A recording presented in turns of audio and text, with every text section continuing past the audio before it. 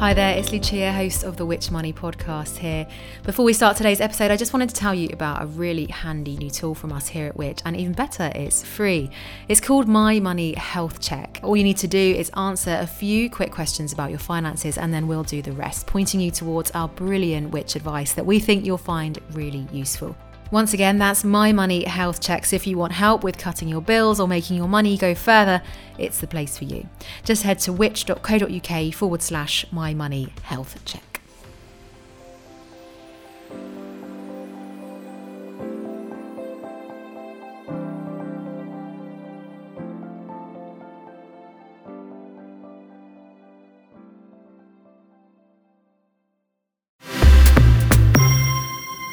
Hello and welcome to the Which Money podcast, your weekly hit of money news and personal finance hacks to help make you better off. I'm Rob Lilly, sitting in for Lucia Ariano this week, and here's what's coming up.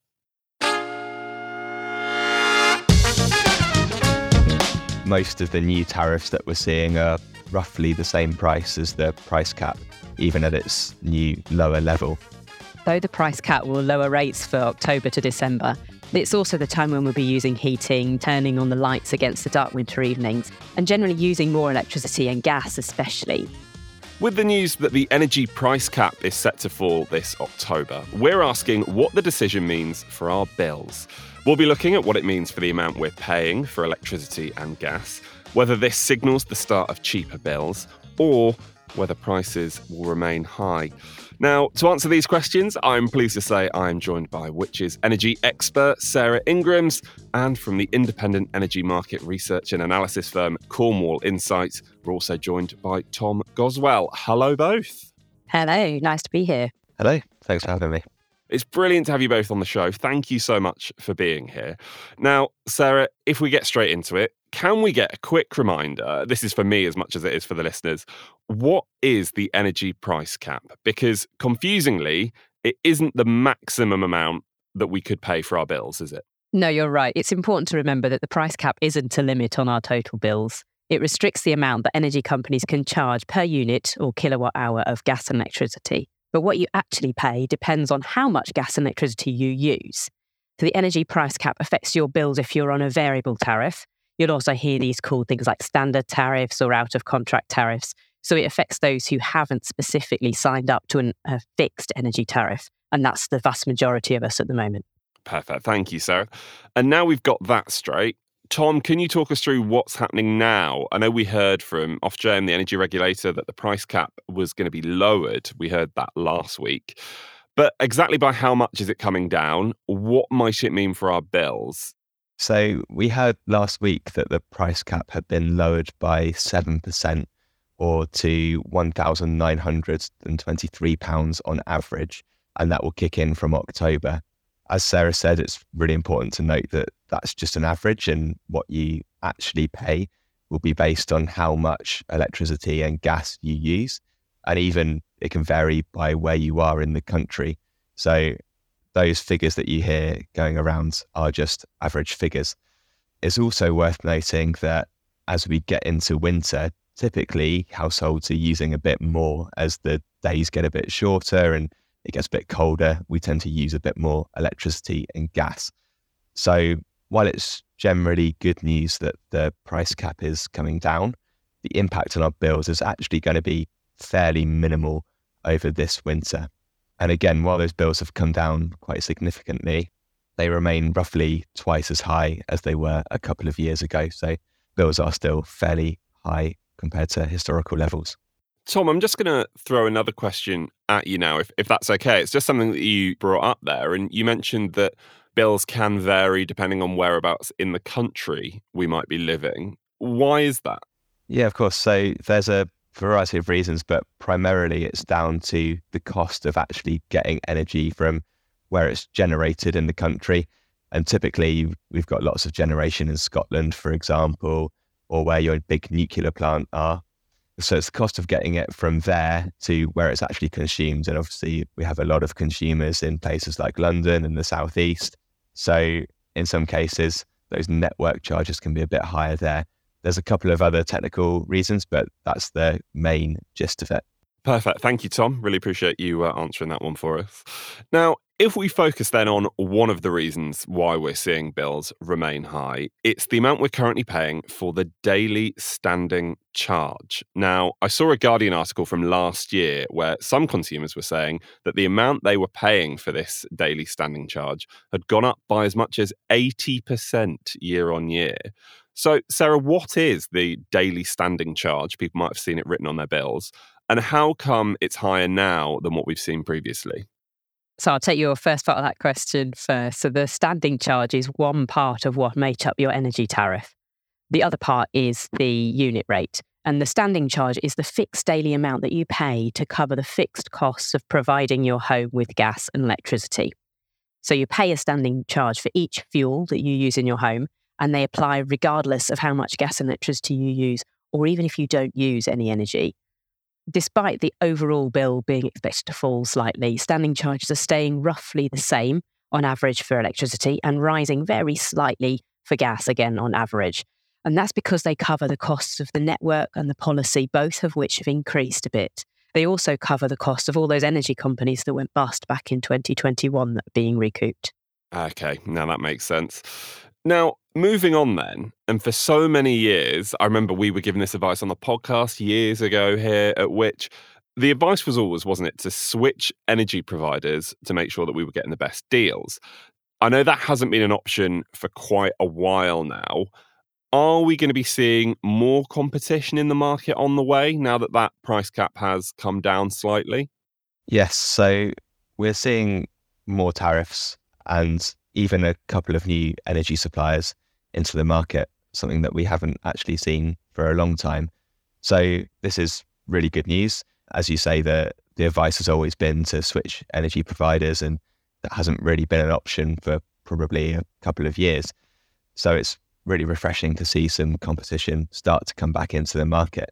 Having said that, most of the new tariffs that we're seeing are roughly the same price as the price cap, even at its new lower level. So the savings aren't huge at the moment, but hopefully this is something that we'll see continue, and that will hopefully allow consumers to take advantage of lower prices as a result of that competition coming back in. I like that you're saying that there might be a bit of light at the end of the tunnel. I might be putting words in your mouth, Tom. Is there a bit of light at the end of the tunnel, potentially? Yeah, potentially. It's certainly a volatile situation still, so it's difficult to give a definitive answer. And there's actually some regulation in the market which is designed to keep the market more stable, to stop some of those companies from failing. As Sarah alluded to, we are actually paying for the costs of some of those companies that have failed. So some of the regulation that's come in is designed to stabilise the market, stop companies from failing, and that should in some ways lower our bills. However, that regulation has also in some ways made it more difficult for suppliers to offer new deals and attractive deals to customers. So there's a bit of a mix here. Some of the market conditions are now easier for suppliers to offer better deals, but there's some regulation that is doing good things in terms of stabilising the market, but is also making it a bit harder for those deals to start to come through. Now, I should say that I do have a vested interest in all of this, as I'm sure many of you listening do as well, because my current energy deal, which I fixed in September 2021, I didn't realise at the time what a good thing that would obviously turn out to be. Well, it's coming to an end in a couple of weeks' time. Given that's the case, Sarah, what is the best advice you can give me and anyone in a similar situation? So, well, congratulations on having a cheaper energy deal still. But if you take no action when that fixed energy deal ends, you will automatically move on to the price cap variable tariff that we've been talking about. So the first thing to do would be to compare how much you're going to pay on that versus a fixed tariff you're on that's ending. So you get a bit of an idea on what your position's going to be. If there's any chance that you're going to pay less on the price cap tariff, so perhaps people who've fixed at a less advantageous rate, then bear in mind that the rates are going to change again. So we know they're going to change in October, drop slightly, that we've been talking about. And then they'll change again in January and then April next year. So if you're looking at a year-long fixed tariff, then be aware that a price of a variable tariff will change in that time when you're doing your comparisons. And it could potentially go upwards in that time. And that's no easy ask to compare over that period of time. So to try and give you an indication of what you're likely to pay for energy over the next year, we've created a tool using the new price cap rates from Ofgem and the latest predictions from Cornwall Insight, which Tom will know much more about. So I'd suggest that you use that, but also try to get a really good understanding of how much gas and electricity you use, so that you're in a good position to be able to make accurate comparisons with any fixed tariffs that you're tempted by as they start to reappear, as Tom mentioned. If you're trying to find out what your annual consumption is, try your app, try your online account, try your latest bill or your annual statement, or also you could try comparing a meter reading that you've taken very recently from one taken roughly a year ago to give you that difference.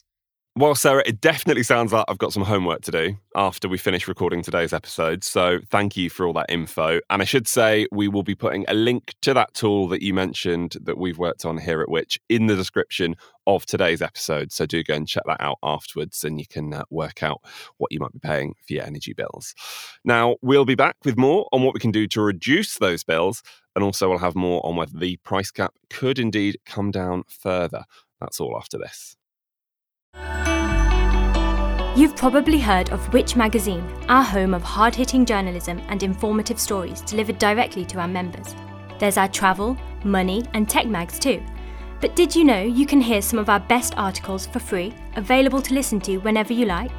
Each week on the Which Shorts podcast, we bring you a specially selected story, lovingly voiced and produced especially for you, on a whole range of fascinating topics. Just search Which Shorts wherever you're listening.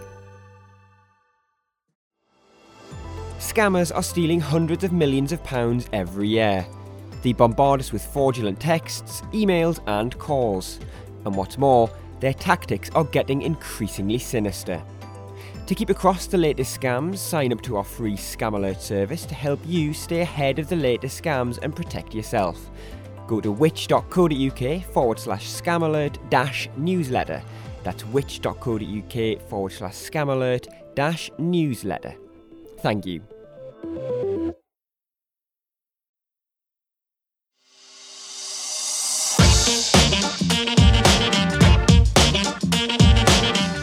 So, Sarah, we've been discussing whether switching energy providers could be a good idea. Sounds like there isn't a huge amount of switching to be doing still, but maybe, as Tom mentioned, there is potentially a bit of light at the end of the tunnel on that one. But can we also talk about how the energy companies are kind of doing at the moment when it comes to their customer service? I know we've been looking at them and we did a survey back in January asking our Which members about this. So I know, as I mentioned, yes, this was back in January, so at the start of the year, but I still think the findings were pretty interesting.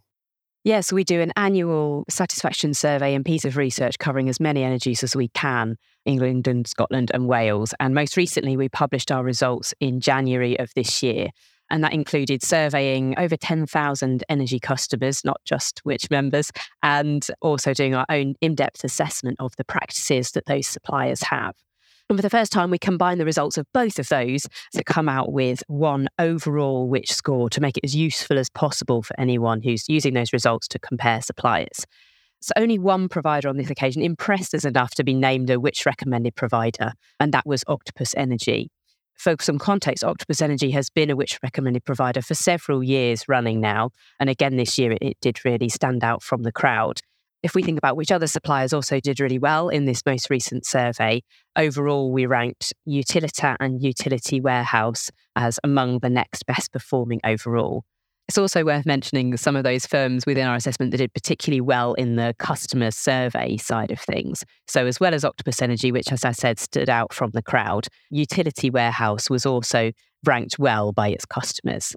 At the opposite end of the scale, the companies that didn't score so well overall were Scottish Power, E.ON Next, Shell Energy and SSE Energy Services. So those got an overall score that was lower by far than our top scoring provider, Octopus Energy. So off the back of that then, Tom, we've already heard that there's not much competition out there at the moment. Do we think that this means maybe that some of the firms have become complacent? Of course, many of our listeners would have been through the process of switching firms over the last year or so, given how many companies, of course, went bust in the wake of Russia's invasion of Ukraine last year. Yeah, so there certainly have been a lot of firms going under over the last couple of years. And as you say, that will have impacted a lot of customers now that will have had to have switched firms through Ofgem's supplier of last resort process. The firms that have gone under have done so for a mix of reasons. So some of them will have been companies that may have struggled anyway, but a lot of the firms that have gone bust will have been well-run energy suppliers that have been caught out by really challenging market conditions. So I don't think in general firms have become complacent. From our experience, energy companies are working really hard to navigate these tough market conditions that still remain and the increasing levels of regulation that we've seen. So I spoke about some of the regulations that have come into place to stabilise the market. There's also been lots of other burdens put on energy suppliers by Ofgem and by the government to try and increase the levels of information that are coming out of these suppliers. So it's been tough to navigate both those market conditions and that increased regulation to try and offer really good products and services to customers. Given then that we're now approaching winter, is it safe to say that we can expect our bills to rise further as we use more electricity and gas? And if so, do you have any advice then, Sarah, to keep our usage down and more importantly, reduce our bills? It's a good point that though the price cap will lower rates for October to December, it's also the time when we'll be using heating, turning on the lights against the dark winter evenings, and generally using more electricity and gas especially. So if you pay by a variable monthly direct debit, or when you receive a bill or you pay as you go, then you'll probably find that you're paying more than you did over the summer months. Last winter, remember, we also received that £66 every month, the Energy Bill Support Scheme payments. So this winter, bills will feel bigger because we're not getting those. To try to get your bills as low as possible, use your appliances as efficiently as you can. So that's things like using the eco programs on the appliances which have them, washing your clothes at lower temperatures, drying your laundry outside while you still can, and washing fewer loads less often in the washing machine, or only running your dishwasher when it's full, but also importantly, properly loaded so everything still gets clean. Then before the temperatures drop, you can also think about adding extra insulation. So topping up your loft insulation to the recommended amount will really help keep your home toasty without cranking up the heating. Also think about draft proofing different areas such as the chimney, the flooring, the edges around the skirting boards and other areas where cold air might seep in. So Sarah, with all that in mind then, are there any grants that are out there at the moment that might help us make some of those home improvements, maybe the insulation and the draft proofing you've just mentioned? So one of the main things to consider if you're trying to make home improvements is whether you can benefit from something called the Energy Company Obligation. More recently, you might have heard this referred to as Eco Plus or the Great British Insulation Scheme. So this provides energy grants for efficiency measures such as insulation, as it mentions in the name. You might also be able to get help with replacing an old inefficient boiler or other heating systems.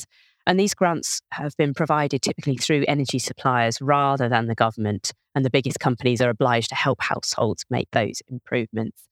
They're often aimed at low-income households and those in more vulnerable situations, but the criteria can be quite complex. So it's worth checking the government's energy advice website. It's called Simple Energy Advice, or finding a bit more online about whether you could be eligible. A follow-up to that question then, Sarah. What help and support is currently available for anyone who might be struggling? They might be listening to this and, might think actually once those bills go up a bit in the winter, once they're using a bit more energy, they might struggle to make those monthly payments. So what support is out there for them? The first thing to do if you're finding it really hard to pay your bills is to talk to your supplier. It might feel like the last thing that you want to do, but it's the best way to get set up with some help. Ask it what it can do to help you keep up with your bills. So that could be things like paying by monthly direct debit or signing up for a different tariff if you're not currently set up with the things that are going to work best for you. It might also be able to give you access to its hardship fund, and lots of the big suppliers do have these. If you miss one payment, you're not going to get disconnected for not paying your gas and electricity, and your supplier needs to work with you to agree a payment plan that you can afford when you get in contact with them. So things they can do might be reviewing your payments and your debt repayments. It might be a reduction in your payments or a payment break. It might be giving you more time to pay, and it might be giving you access to those hardship funds, as I mentioned. However, if you feel that you're falling into an urgent financial crisis, there are organisations out there that are able to help. So try talking to Citizens Advice, National Deadline, Step Change if you feel there's an urgent financial crisis. All really important info there, so thank you, Sarah. To finish then, Tom, what can we expect in 2024? I know these are always such difficult questions to answer. Does the fact that the price cap has fallen consistently throughout this year mean that we can expect bills to fall again next year? What's the data saying about what might happen? So at Cornwall Insight, we do a lot of work on forecasting future prices, including for those paid by consumers. Unfortunately, we're forecasting at the moment that prices are going to remain fairly high throughout 2024 and possibly longer.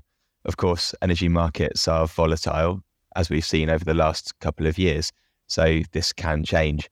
But if prices do remain high, as we're forecasting, doing things like that Sarah has mentioned, such as keeping your usage in check and making home improvements where possible, will remain really important for consumers. Well, Tom and Sarah, it's been such an important episode. I think we've given some really good info and advice there. So thank you both for joining us on today's episode. I really appreciate it.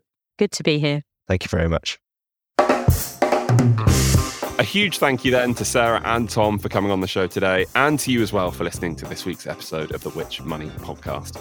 If you enjoyed today's show, please do hit subscribe to make sure you catch our new episodes as soon as they drop. And we've got another special energy episode dropping on our Which Investigates feed in a couple of weeks' time, so keep an eye out for that one. For more money news and advice, find us on social media. We are at Which Money and online at which.co.uk/money. And we also have a free money newsletter as well, which is delivered direct to your inbox every Monday. To sign up, you can visit which.co.uk/money newsletter. This episode of the Which Money podcast was written and produced by me, Rob Lilly, edited by Eric Breer, with additional support from Grace Witherden and Matthew Jenkins. What is happening to supermarket prices? Do own-label brands taste good? What's the best supermarket? What's the worst? How do I spend less on my weekly shop? Are there ways I can shop smarter? Should I just be growing my own veg? How do I even grow veg? Wine to pair with spag bol? When life gives you questions, get answers at which.co.uk.